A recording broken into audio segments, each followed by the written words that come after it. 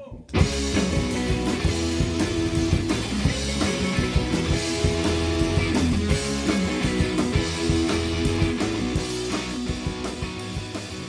to the Silk Road Mountain Race podcast, a 12-part series covering an epic new bikepacking race through the remote mountains of Kyrgyzstan. I'm Lucy Cahoon, and in the course of the series, you'll be hearing all about the race and the riders, as well as learning a bit about this spectacular part of Central Asia. I hope you enjoy the show.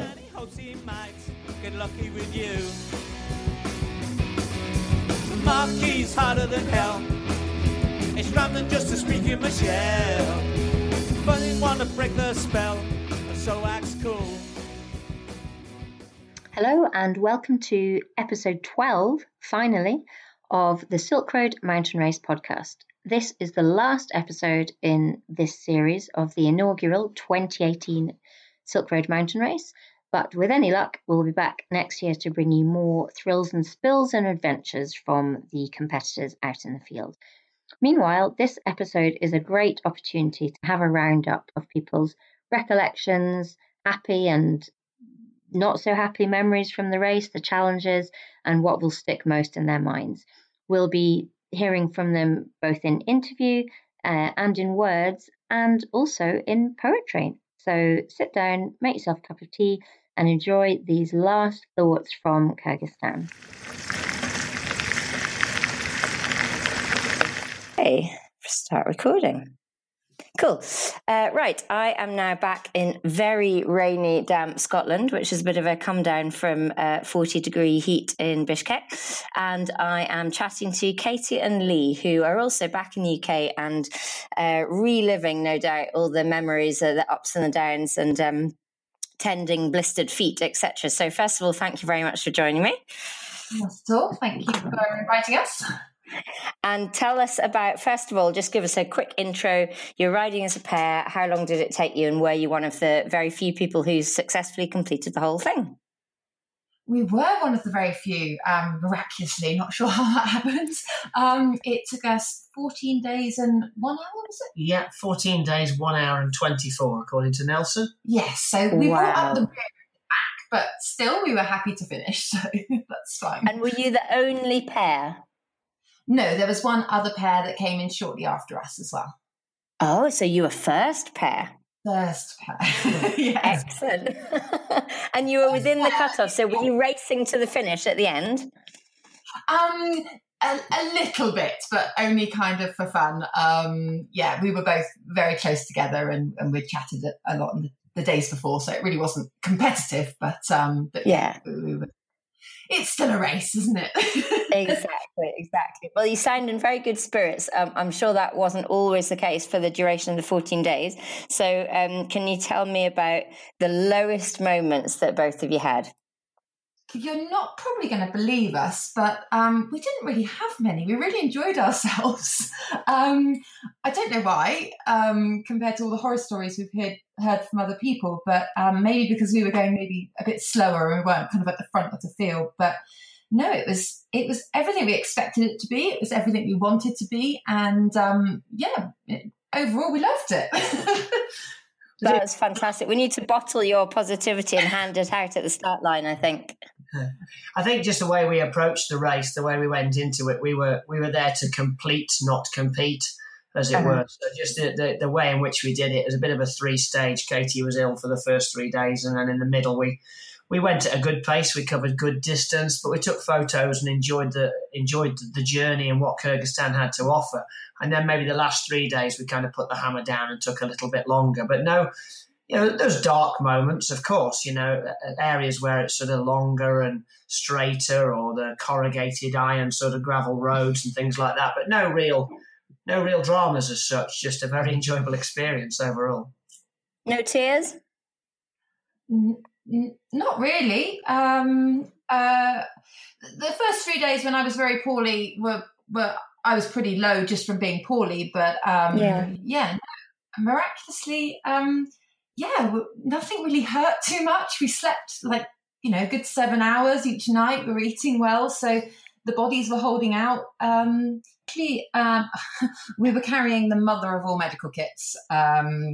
including 3 types of antibiotic and like quick clots for traumatic bleeding and diclofenac for inflammation, and you name it, we were carrying it. And so thankfully one of my 3 types of antibiotic were perfect for, I had the early stages of pneumonia, which was what was making me sick. Oh my goodness. Thankfully I was carrying something that could solve the problem, or that we hoped could solve the problem. And day 3 I was at my worst, but by day 4 their drugs had definitely started to kick in, and by the second week I was pretty much normal with just a bit of annoying cough. So so you can say preparation helped, because I was carrying lots of different medical kit, We did hear stories of other riders that had similar. I remember staying in checkpoint 2, and there was another couple in there, and the lady was coughing exactly the same as Katie was in the first few days, and I think they had to use the medical car. Some people scratched because we just happened to be by some forward prep carrying medication that appeared to solve it, because the first 3 days I would have thought we'd scratched. She was walking one foot in front of the other like we were trying to summit sort of death zone of Everest. I've never seen anybody go so slow. I know it was an altitude race, but this was from the sublime to the ridiculous. So the medication really worked and sort of saved our race, really. And thankfully That's fantastic, actually. Yeah, unfortunately, I mean, sometimes in these races, being a pair is a complete hindrance because everything takes forever. But on this occasion, the fact we were a pair was amazing, because particularly on day 3, I mean, Lee actually pushed my bike and his and carried my bag up some of the hills, and still I couldn't even walk, fast enough to keep up. So, he saved my bacon early in the race, and then, tables were turned at the end, and I was kind of helping him. So, being a pair in this instance was amazing. Beneficial.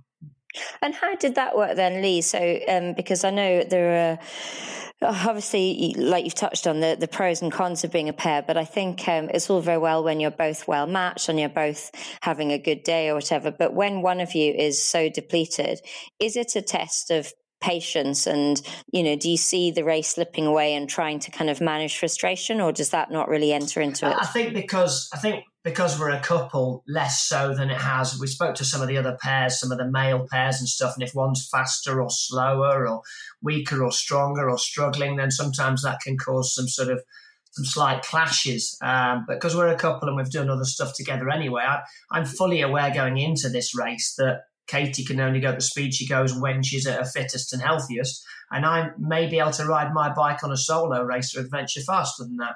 But that's that's not an issue. We are doing it together. When this one came up and we saw the videos and we saw the blurb for it, there was no way we were going to miss it based on where it was and what it was. So you sort of take it on the chin a little bit and realise that we're going to go at the pace we go based on the slowest person. I mean, when she goes well, but it was just those first 3 days, and after that it was okay. So definitely no frustrations on my part. It's just wonderful to share an experience of a country and what we saw and did. I think you just thought that the race was going to be over. I think you were more upset that you didn't think that I'd get better. Yeah.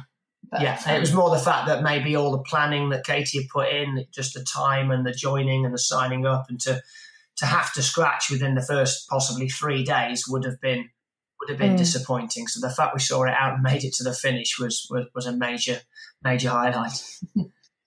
Yeah, that's remarkable, and also fair play to you for sort of being able to manage that, because I think sometimes people, and certainly my own limited experience of different things, where people have said, "Oh, we're just doing it for fun, we're not racing," but it turns out that the other person really is racing, and what they mean is we're going at the pace of the fastest, which quickly falls apart when the wheels come off and you can't keep up with them. So I think the fact that you've done that and you've got the experience and you're absolutely clear about your reason and kind of plan for doing it is a key to success, rather than find out halfway through. Yeah, I think it'd be rude to Nelson and many of the other competitors to say it wasn't a race or it isn't a race. We signed up knowing it was a race. We didn't go with a big tent and some backpacking bikes and an SLR camera to enjoy and see Kyrgyzstan. We were definitely racing. There's a deadline, there's a cut-off. You have to make checkpoints. So whilst we were looking for completion, not competing, it was still a race, and we still had to press hard and cover bigger distances than you were if you were just sort of bikepacking to enjoy the country. Mm-hmm, mm-hmm. So coming back to work then, what was that like? Was it a real thud back to reality, and have you had withdrawal symptoms? Well, we actually live in the mountains in the French Alps, so we're not surrounded by millions of people, so it wasn't a massive shock, although Kyrgyzstan obviously is a lot more vast and a lot more empty than here in the Alps. But this weekend we were in London, which was a real shock to the system. Going from such empty wildernesses to being on the tube with millions of people was got a little bit sweaty. I was wishing I was back in Kyrgyzstan. But on a day-to-day basis, we're kind of in the mountains and in our own wilderness, so it wasn't a big shock as maybe if you lived somewhere else. And have you just been eating your body weight in spent calories? Oh my goodness, I can't stop eating. It's a real problem. It's not what I'm eating. I just need to be eating all of the time, and I can't stop. And it's a problem. Lee needed to put on weight. He lost quite a lot during the race. I think he actually was subconsciously worrying a little bit more than I was. I was a bit more relaxed during the race. But now we can't stop, and we're bigger than when we started the race. Just a case of trying to eat a lot of fruit and vegetables and salad rather than a packet noodles and 12 Snickers. I think still eat a lot of volume, but trying to just make the volume a little bit better. But obviously, in France, it's steering away from the croissants and pain au chocolat now is the difficulty. And is it too early to think about next events? Like, are you one of these people, and I think for loads of people this is the case, that you spend the first 2 or 3 hours saying that's it, never again, and then it's when you walk back to the car and someone's put a flyer on it for the next event, or you go home and look at the internet and sign up for something. So what are your thoughts? I always have trips planned. My list of things I want to do is absolutely endless, and I always know what's kind of coming next. So yeah, I've definitely got a massive trip, perhaps my biggest trip ever, planned for next year. But at the moment, oh gosh, I sadly can't say what that is, or that's wow. And then from a pair point of view, in regards to the bike and doing stuff together, I think we've got Tour Divide on our radar for the future, having spoken to a lot of people that had either done it before or going to do it based on this event. So that's certainly it's on our radar. Can't say when. Katie's got a big thing next year that's under wraps, and that's certainly a mountain bike sort of challenge that we'd like to take on. Until this race, we were very much roadies. We actually had to buy some off-road bikes to do this race because we didn't have it. But having done this, I think it's definitely, we're not hanging up the road bike, but it's definitely opening up other ideas, other races that perhaps you wouldn't have looked at. Yeah. And it must have given you a lot of confidence, because certainly at least one or two of the riders at the Silk Road said that they had done Tour Divide and said, if you can manage the Silk Road, you can definitely handle Tour Divide.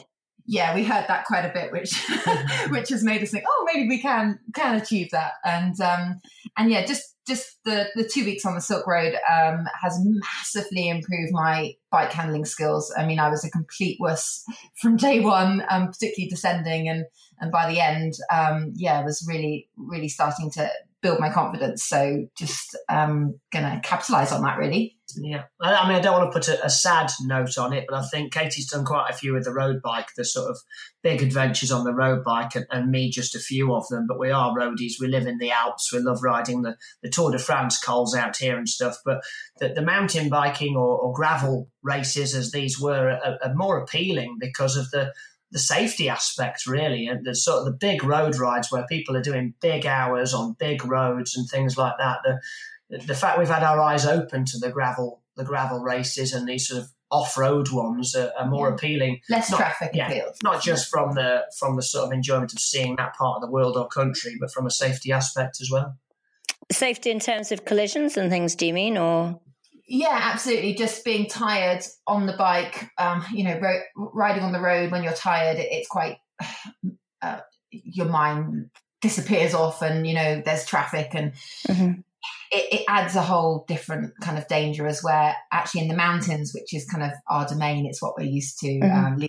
Lee's an off-piste ski instructor, and I've done lots of kind of remote wilderness stuff. Actually, that we feel more at home there. And yes, there are dangers, but I think they're dangers that we can can manage or prepare better for and account for. Yeah. Whereas on the tri-bars on your road bike on tarmac with lorries, then it's yeah. to a certain extent. Yeah. So you'd rather out sprint a bear than a lorry.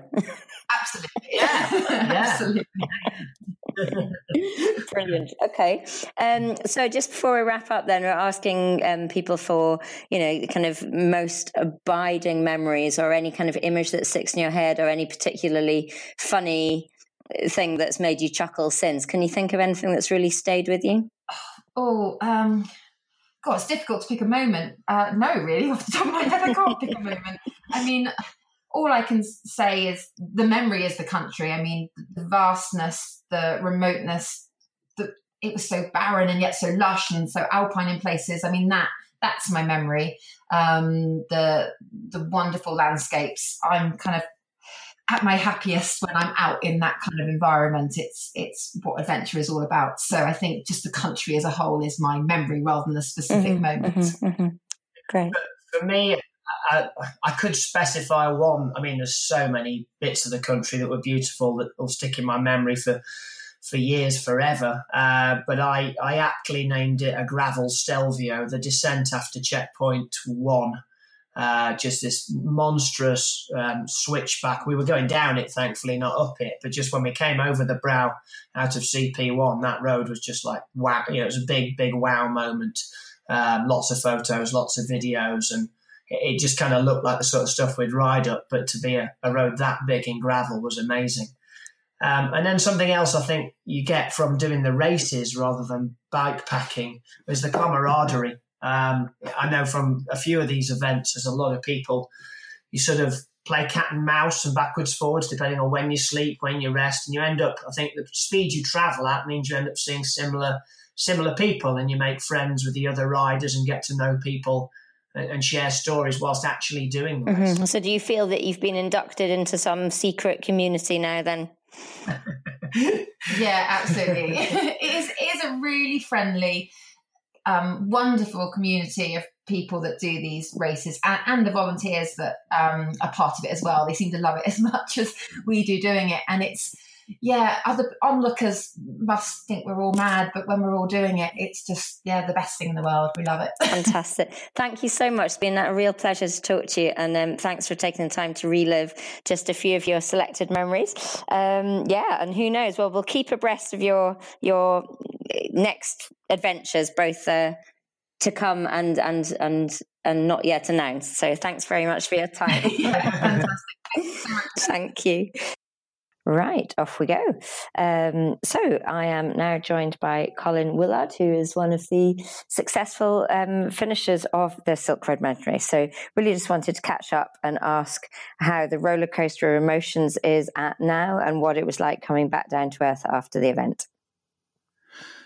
Well, it's I gather these things are a bit like alcohol. You kind of forget what the hangover was like because I signed up for the Transatlantic Way this morning. Oh, my goodness. The level of pain cannot have been high enough. My memory must be really short. No, I mean, I've been back a week and, I'm still going through it in my head. You do gloss over all of those times when it was just too much and you just, I can't do this anymore. I can't do this anymore.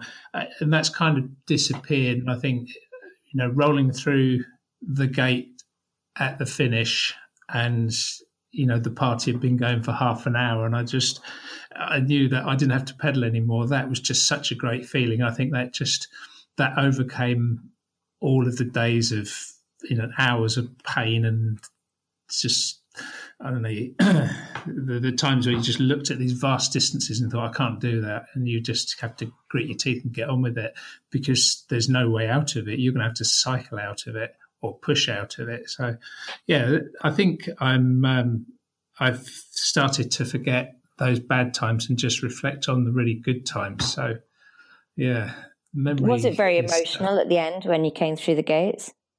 Oh, absolutely. Absolutely. It's, so many ups and downs. And the big thing for me after a while was not so much where am I going to finish and what position, all the rest of it. It was just simply to get to the finish before the cut-off. I was so determined to do And and how much margin did you have in the end? 5.5 hours. Right. Not a lot. But probably if I'd have had less time to play with, then I probably would have spent, more time pedaling and less time stopping and sleeping and things like that, and just being well aware of meeting that deadline. But I think I timed it quite well. Yeah, it seems quite a good strategy to take your time, but still have that little cushion of comfort at the end. Yeah, there's no point arriving with no party. You have to arrive to a party, to a good reception. I got a great reception, so I think I did quite well with that. And tell us some of the funny moments, because I think I remember you regaling us with tales at Checkpoint 3, and but was there not some story about a shepherd that pulled up his mat to lie down? And I'm still not quite sure whether I dreamt that or whether it actually happened. I gather, with altitude, you do have, things do start to play around with your weird dreams and stuff like that. But I'm pretty sure that he was there, and I was just getting packed up for the night. I'd finished eating, yet another couple of packets of tedious packet noodles, and was literally just about to switch the torch off and go to sleep, or try and get sort of scratch some sleep. And a guy on a horse appeared in front of me, and we sort of communicated in. I don't speak any Kyrgyz. He didn't speak much English, and with a bit of gesticulation, I gather I must have given the message it'd be all right for him to sort of bed down next to my bivvy. And he got off his horse and took the saddle off and laid out some horse blankets on the ground. And he was wearing some heavily insulated clothing, gloves and things like that. And he literally just lay down next to my bivvy. He put the horse on a lead. The horse was chomping away. He got out and took a sort of a bag off of his back, unwound it, and had some bread and broken biscuits in it, and a sort of Coca-Cola bottle full of orangey, milky stuff, which he offered to me. I declined politely. I no idea what that was going to do to me, let alone what it was. And but I gather he lived just down the valley next to Shikul, and he was out and about. And I suppose I don't know what it got down to that night. It was another cold night, probably -5, -6, -7 maybe. But for him, I guess it was just his summer. It was just a balmy summer evening to him. And I just thought, he's hard, he's tough, to be sleeping out in that. So do you think it was a sort of solidarity thing? It seems a really touching gesture to have him choose to sleep where you were. Yeah, I am really not quite sure what it was about. Maybe he wanted the packet noodles. I don't know. I can't believe that was his motive. But it was nice to, he popped over and, decided to bed down there. But I'm still not quite sure whether I dreamt it though. But Ben, you said you'd experienced a lot. You said that was kind of one in a list of examples of hospitality. So, would you, much like many of the other people, were you struck by the generosity of people as you travelled through? Oh, absolutely blown away with it. And it seems the less that people have, the more they're willing to give. And the people in Kyrgyzstan were just beautiful people. And there was another day going down towards the tarmac road down to the Chinese border, and another day when I really had enough, everything was hurting and I was just having a miserable time. I was pushing the bike up the hill, and I was going past a yurt and a little tent, and a little lady sort of poked her head out and shouted out, about having some chai. And first of all, I was Mr. Grumpy and I didn't want to know. And then I thought, no, you're in Kyrgyzstan, accept the hospitality you've been offered. And I went into take, because it was thunder and lightning and it had been raining a bit and this, that, and the other. So I was quite glad to get out of the rain. And she gave me a cup of tea and then some frothy, yogurty, whatever it was, in a bowl, which was interesting, and some bread. And I was there for, an hour or so. And then the clouds or the thunder and lightning had cleared up a bit, and I headed off. But I was just, again, people have very, very little, and they're just prepared to share it with you. Yeah, so generous. And having those experiences, then, has it made you think how you can in some way reciprocate, even if it's paying it forward rather than back? I think definitely paying forward is the way these things work. I mean, I don't know how I could possibly pay back. Yeah. But paying forward, I think, is really what it teaches you, and that's what you go on to do, however you can. Certainly, I had never heard of the community warm showers, and so many cyclists mentioned it in the course of a couple of weeks that I've now signed us up as a host. So, in some small way, I think, if other people are travelling through and you can give some succour and comfort, or just a strong whiskey or whatever, that might help. Yeah, absolutely. No, we're quite near the Channel Port, so we're probably ideal in the respect if someone's coming over from the continent. So, if you can do that, it's exactly what you've received. Yeah. So, you've said you signed up in a moment of enthusiastic madness this morning.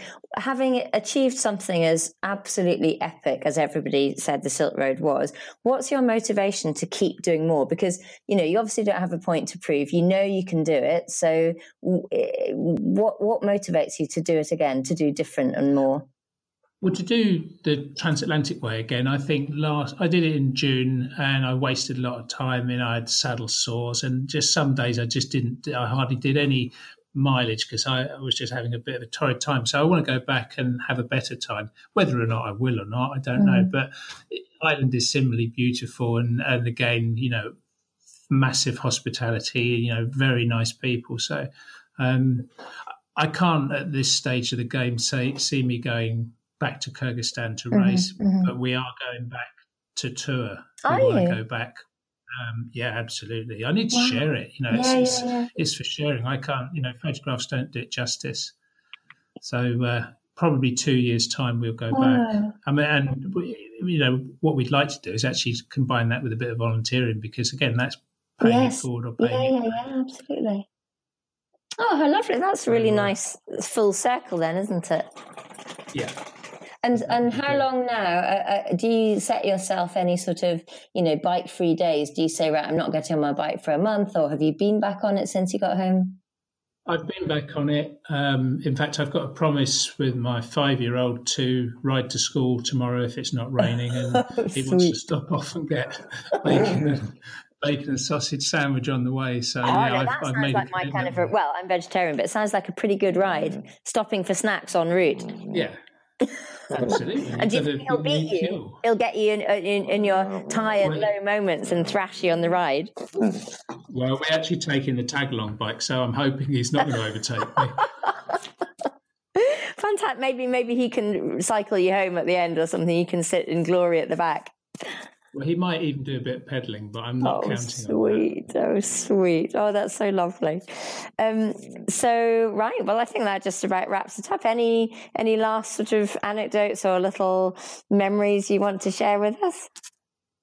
I don't know. I mean, just a massive amount of thanks to all of the volunteers, to Nelson, Jeff, and Florence and Chris, and just everybody that made it happen, because, it had been bubbling away. I've been thinking about it since I saw the teaser videos everybody had, and planning out what it was going to be like, and all of the hundreds and hundreds of, literally hundreds of hours of thinking about all the different aspects, and actually arriving there and it being completely different.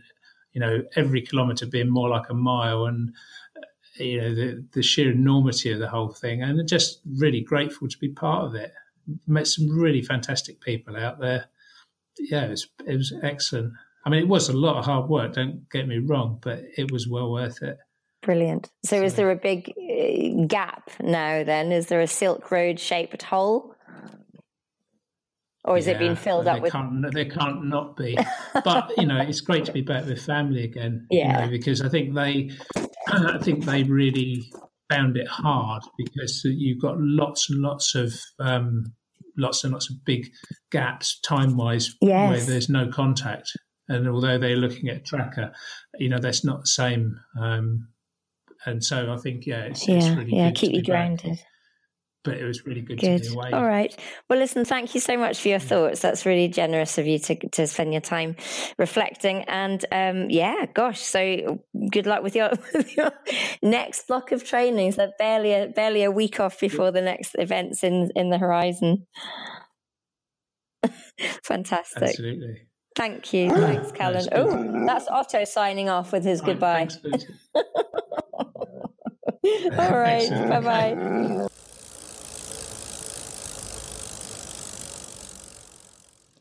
I invited riders to share with me some of their funniest or happiest memories from the race.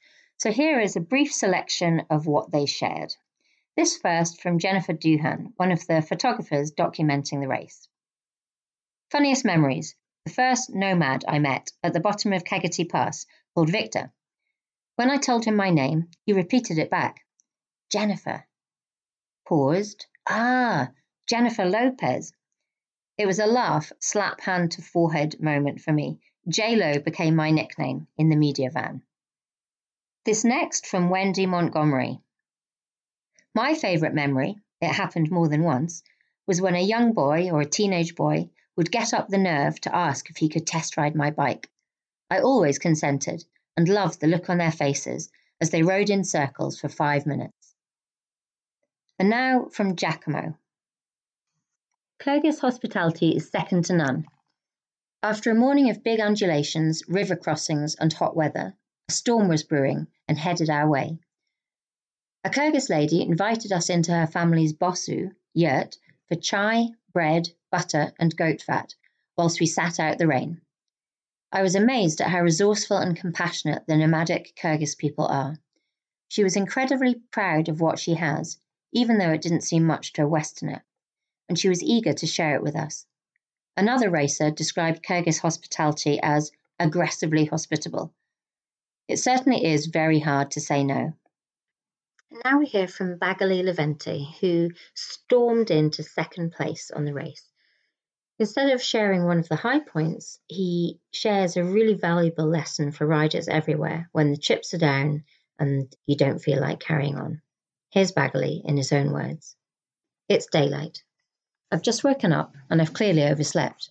It must be about 6 o'clock, later than I've woken up during the whole race. Damn, I've overslept. Back in the saddle and on with the day ahead. Progress is slow, though. I have multiple stops, rearranging layers, lubing my chain, getting some snacks from the saddle pack, and so on. I also eat a lot of dust when the cars are passing by on the gravel roads. I'm just not feeling it today. Around early afternoon, I was feeling burnt by the beating sun, so called a short break, made a soup and a cup of tea afterwards on the stove, and rapidly put my head down for a short daytime nap. Overslept again. Damn! I've slept for more than 2 hours. I got going again, but the roads were worse and worse, washboard or just filled with potholes. River crossings were also slowing me down from that point. In one, my tool bottle escaped from my down tube bottle holder. As I'd already lost the lid, on an earlier day, the contents escaped, and the pump and tubeless repair kit sailed away on the fast waters. I couldn't save them. I was just waving goodbye in my mind as I was holding my bike in my hands, standing in knee-deep water. What could possibly go more wrong, I asked myself. I carried on over more rivers until I found a place to stop. I needed to eat. It occurred to me that I could dry out my gear on the stove at the same time. So I took off my gloves and dried them on the fire pretty fast. I'm a genius, I was thinking. I could try my socks and shoes too. I can ride with dry feet tomorrow. Surely there can't be any more rivers to cross. I dried the shoes and even one sock successfully, but got a bit carried away and managed to melt the other one, exactly on the sole where I pushed the pedals. Big chunks of melted plastic stuck all around. Don't worry, I thought. It's repairable. I tried to cut out the melted parts, but because I was shaking so much, I cut out too much, ending up losing half the sole of my sock. All of a sudden, I saw a light across the horizon. A light of a fellow rider. Never mind, I thought. He'll probably just cross all those river crossings, find me camping here, and we can have a chat and a cup of tea, maybe cheer ourselves up. but the light kept moving slowly and steadily from left to right up the horizon. Something's wrong, I was thinking. He must be off the course, or maybe he just knows some better crossing places for the rivers. But with the slow and steady progress, I had a bad feeling. I reached behind myself where my bike was on the ground, twisted the Garmin off the handlebar, turned it back on, only to realise I was off the route. It turned out I hadn't even had to cross those 3 or 4 big river crossings. So here I was, on an island in the middle of a main river, with nowhere to go but back. I was slowly becoming a donkey, just like in the cartoons, plodding on, making slow progress and also going off course. To cap it all, I'd lost my 4th place position. I felt I'd lost everything, and I was ready to scratch. Then I remembered one of the golden rules that Mike Hall taught us. Never scratch at night. So I calmed myself, put my head down to sleep, and closed my eyes. The point of this story is to show just how amazing willpower can be. I hadn't even set an alarm, but the next day I sprang awake at 3 a.m. and, like the most motivated person in the whole world, I jumped out of my sleeping bag. I was back in my elements again. I threw everything I'd left lying on the ground back into the bags, jumped on the bike, rode across the river crossings, not caring about getting my feet wet, found the race route up in the valley, and didn't stop until I passed the bivvy camp of the man whose lights I'd seen the previous night on the horizon. I was back in 4th place. From that point on, it was full steam ahead until the end of the race, even managing to claw my way into 2nd place. From the deepest moment when I was close to scratching, back to battle it up in the front of the pack, I was amazed by the contrast that just a few hours of sleep had made. So the lesson of the story again is Mike Hall and his wise words. Never scratch at night, for you never know what tomorrow brings.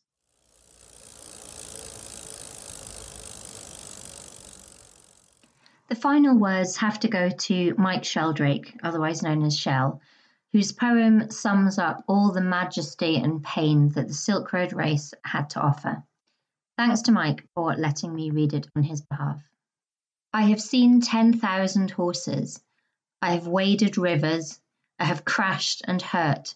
I have laughed. I have met so many smiling faces. I have stampeded yaks. I have stumbled below glaciers. I have seen a simpler life. I have fallen off in gravel, mud, and water. I have been frozen. I have cried tears of joy. I have pushed and carried. I have drunk the effervescent kumis. I have clattered down 100 miles of washboard. I have been hungry and thirsty. I have sucked thin breaths at high altitude. I have bled.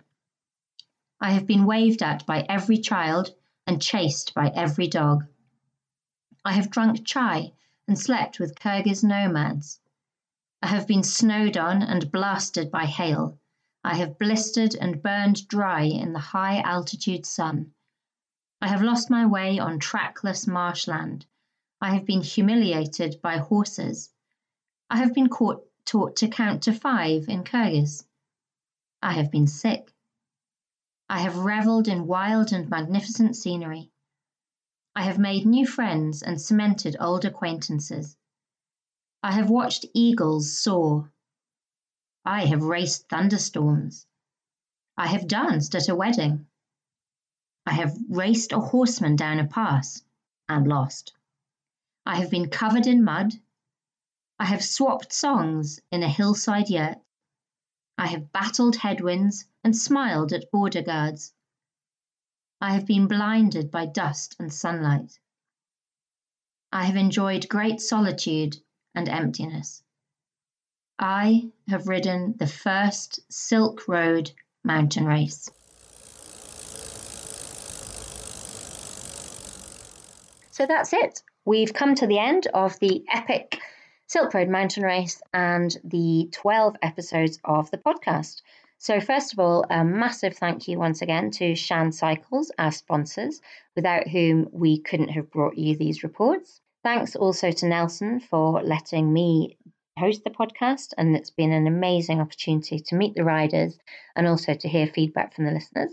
And a huge debt of gratitude and thanks to Bjorn Westra, who is the unsung hero behind this podcast. He is the editor who's given up loads of his time, all voluntarily, and put up with my technical ineptitude. He has seamlessly edited the content to put together great episodes.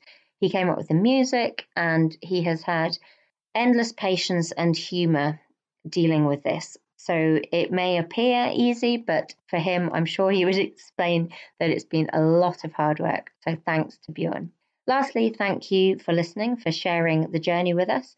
And with any luck, we will be back next year to bring you new adventures as Nelson unveils what tricks he has up his sleeve for the second Silk Road Mountain Race. Meanwhile, wherever you are, thanks for listening. Happy riding, or just happy life in general. Take care. Bye-bye.